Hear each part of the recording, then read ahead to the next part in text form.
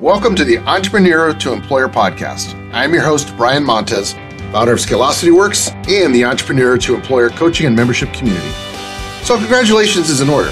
If you've built a successful freelance business that has grown to the point where you need to hire, you have achieved a huge milestone. And if you're already past the point of making your first hire and your team is now growing, well, congratulations is in order to you as well. So regardless of where you are with scaling your team and your business, whether you're at employee number 1 or employee number 100, this podcast focuses on everything related to people operations. We'll cover best practices, strategies, and solutions to help you build a sustainable and scalable business that is fueled by great people and a great culture. So if you're enjoying listening to this Entrepreneur to Employer podcast, please subscribe, give us a like, and give us a review. Your feedback will help us grow this podcast, and we'll be able to positively impact more employers to help them build better work environments.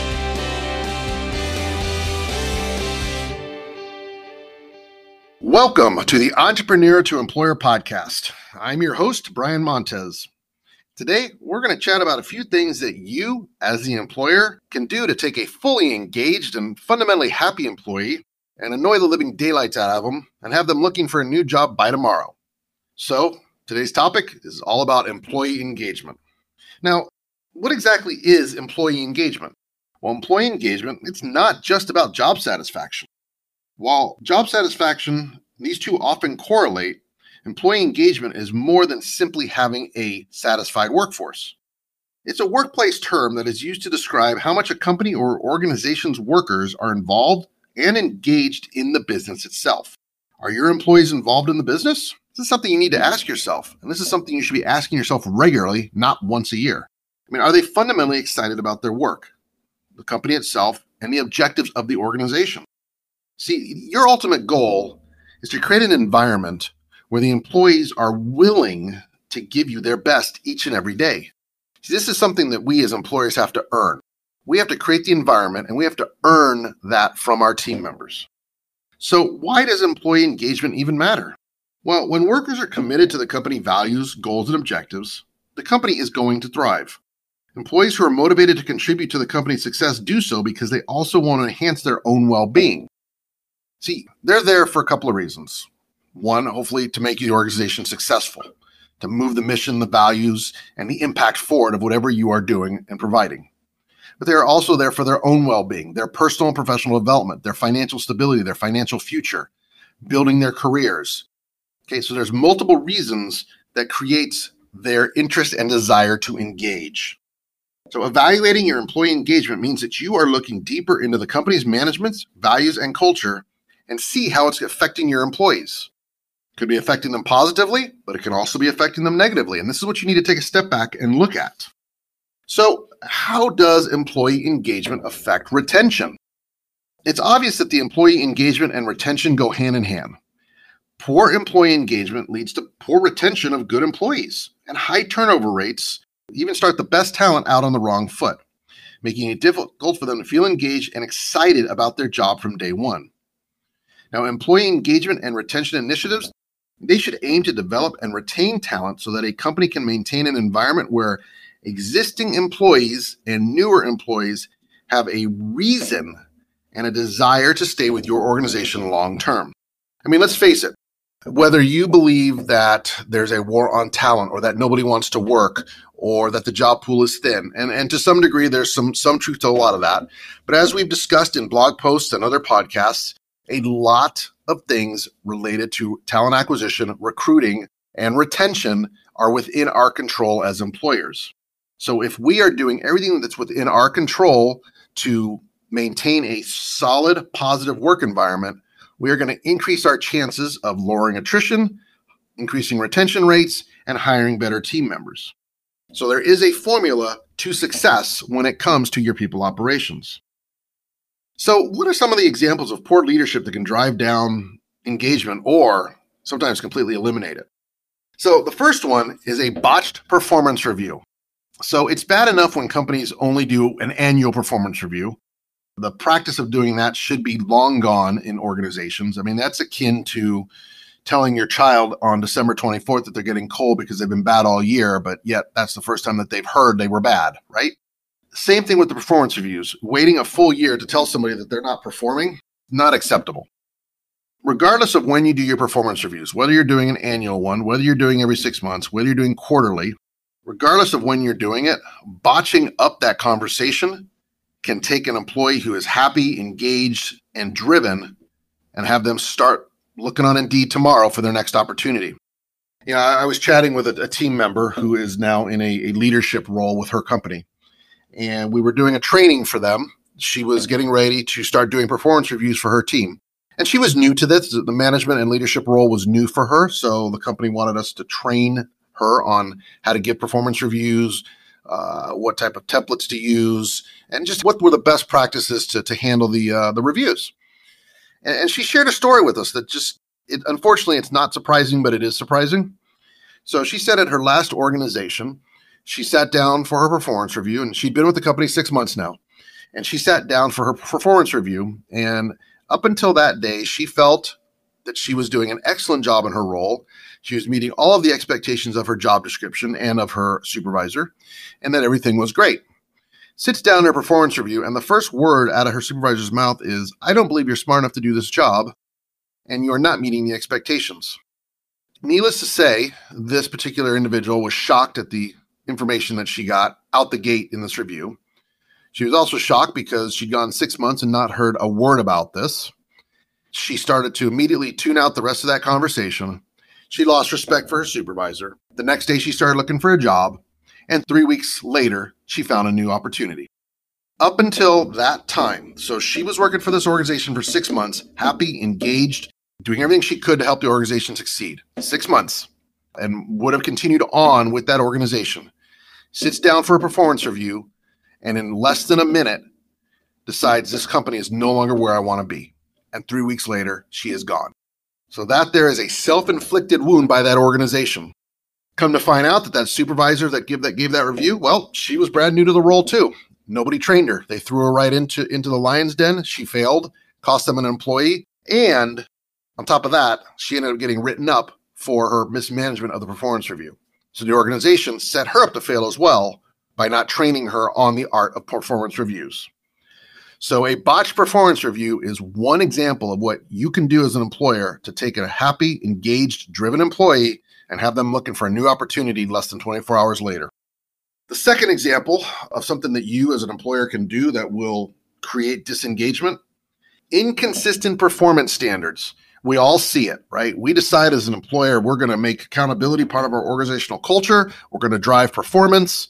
Right? We want everybody to play at a higher level, et cetera, et cetera. Well, that's all fine and dandy until favoritism kicks in or apathy kicks in, where some employees don't carry their own weight, or they're not even meeting their job description, or they're given extra chances for mistakes that are being made, yet you have other employees that are written up, disciplined, counseled, coached, put on PIPs for the same type of error, mistake, or oversight, whatever you want to call it.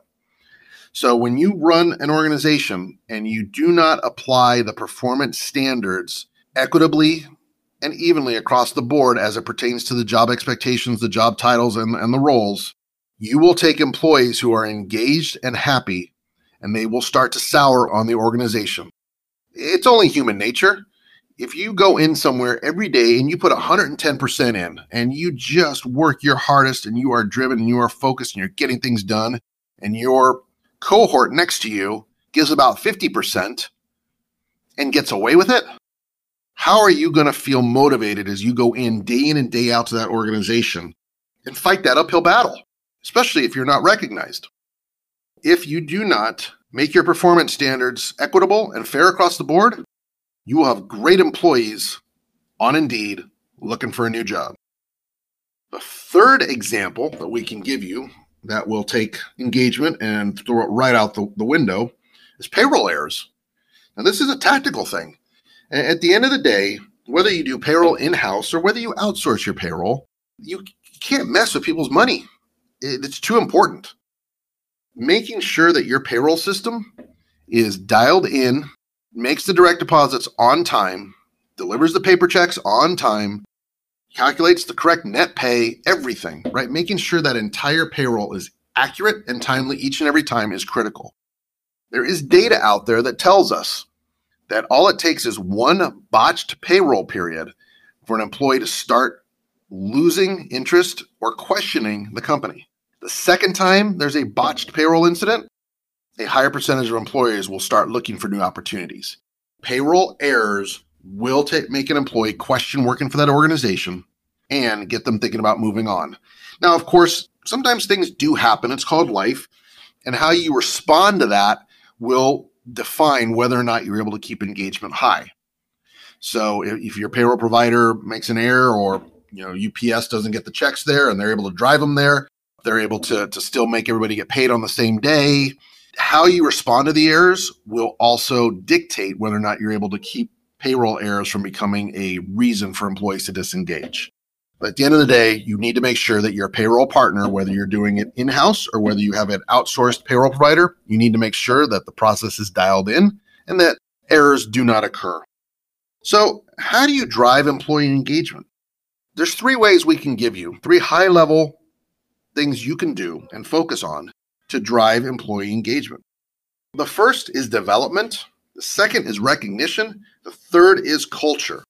Development. Employees today, they value education and they value learning opportunities while having their career goals outlined for growth. Spend the time with your team, individually with your employees, and find out what are their career goals, what is the trajectory. Does your organization have the ability to create that trajectory for them? And if so, build out that roadmap. Create clear growth plans and provide the resources that will help your team achieve their development goals. Employers have plenty of opportunity to engage workers when you can motivate and provide direction to your staff. Formal opportunities for growth can include the performance reviews, performance enablement, milestone and goal setting, training, both internal and external, consistent, clear communication by senior management, and the use of employee pulse feedback surveys and regular engagement surveys. And also, informally, employers can create engaged working relationships through coaching, mentoring, on-the-job career development, open feedback loops, recognition programs, and of course, company-sponsored social events. Recognition. How do you drive recognition? It's very simple. Publicly recognize your good employees. Leaders who demonstrate employees' contributions will foster further employee engagement. It's a very easy concept, but so many people don't do it. So it's also important to communicate the value an employee brings to the table. Align employee recognition programs with your organizational values and your overall talent strategy. Employee recognition programs may require some monetary investment, but it has a positive impact on employees and on your organizational culture. Some examples of recognition programs include providing gift cards, supplies, food, or having a platform to share wins and news with other employees. Employees want to stay at an organization where they feel valued and appreciated. And here's one little bonus for you. One recognition program that you can create that we have found to be very successful throughout many organizations is creating a peer recognition program. That peer recognition program is exactly what it sounds like. It is utilizing team members to recognize other team members. One of the ways you can do this is, say you have a monthly town hall meeting or some type of regular, frequent get-together of the entire team or department. So the leadership and management has to kick this off, right? So they choose an employee to be acknowledged for going above and beyond and give them a gift card or whatever piece of recognition you want to give them. Once that employee has earned that, then it is on them to choose the next recipient, the next person to be acknowledged. So that person watches and pays attention for coworkers that go above and beyond. And at the next town hall, the next company get together, whatever that is, then they are to make the announcement and have them articulate, hey, I chose this person because of this. They did this, this, and this over the past 30 days that really showed not only their commitment to our core values, but just the willingness to go above and beyond. So that peer recognition program then helps drive recognition among team members at the same level. It's a great way to create a recognition program. Third, culture. So if you're looking to create a culture of engagement, the company leaders need to lead the way. Elements that make up a company culture are as unique as the company itself. So determining your desired culture will always be the responsibility of your leadership teams. The organization needs to strive for a culture that encourages, supports, and motivates employees. Now keep in mind, at the end of the day, each team member, each employee, each person that works for the organization, there has to be an intrinsic level of motivation for them. Without that intrinsic motivation, there's very little an organization can do to motivate an employee. However, As an organization, as a leadership team, you do have a responsibility to create an environment that is still uplifting and motivating. So if you can combine an intrinsically motivated employee into an environment that is rewarding and motivating and positive and creates that energy of a great workplace, your organization will be unstoppable then. Make sound investments and measure the outcomes along the way when you design and pursue how you want to build your organizational culture. Communicate the value of engagement and the mission to your employees and executives, right? Make sure your team members understand the core values. And I don't just mean that they understand them, but that they are able to live them. The leadership team needs to live those core values, and each team member needs to live the core values each and every day. They need to be able to articulate them, and they need to know what are the core values for the organization.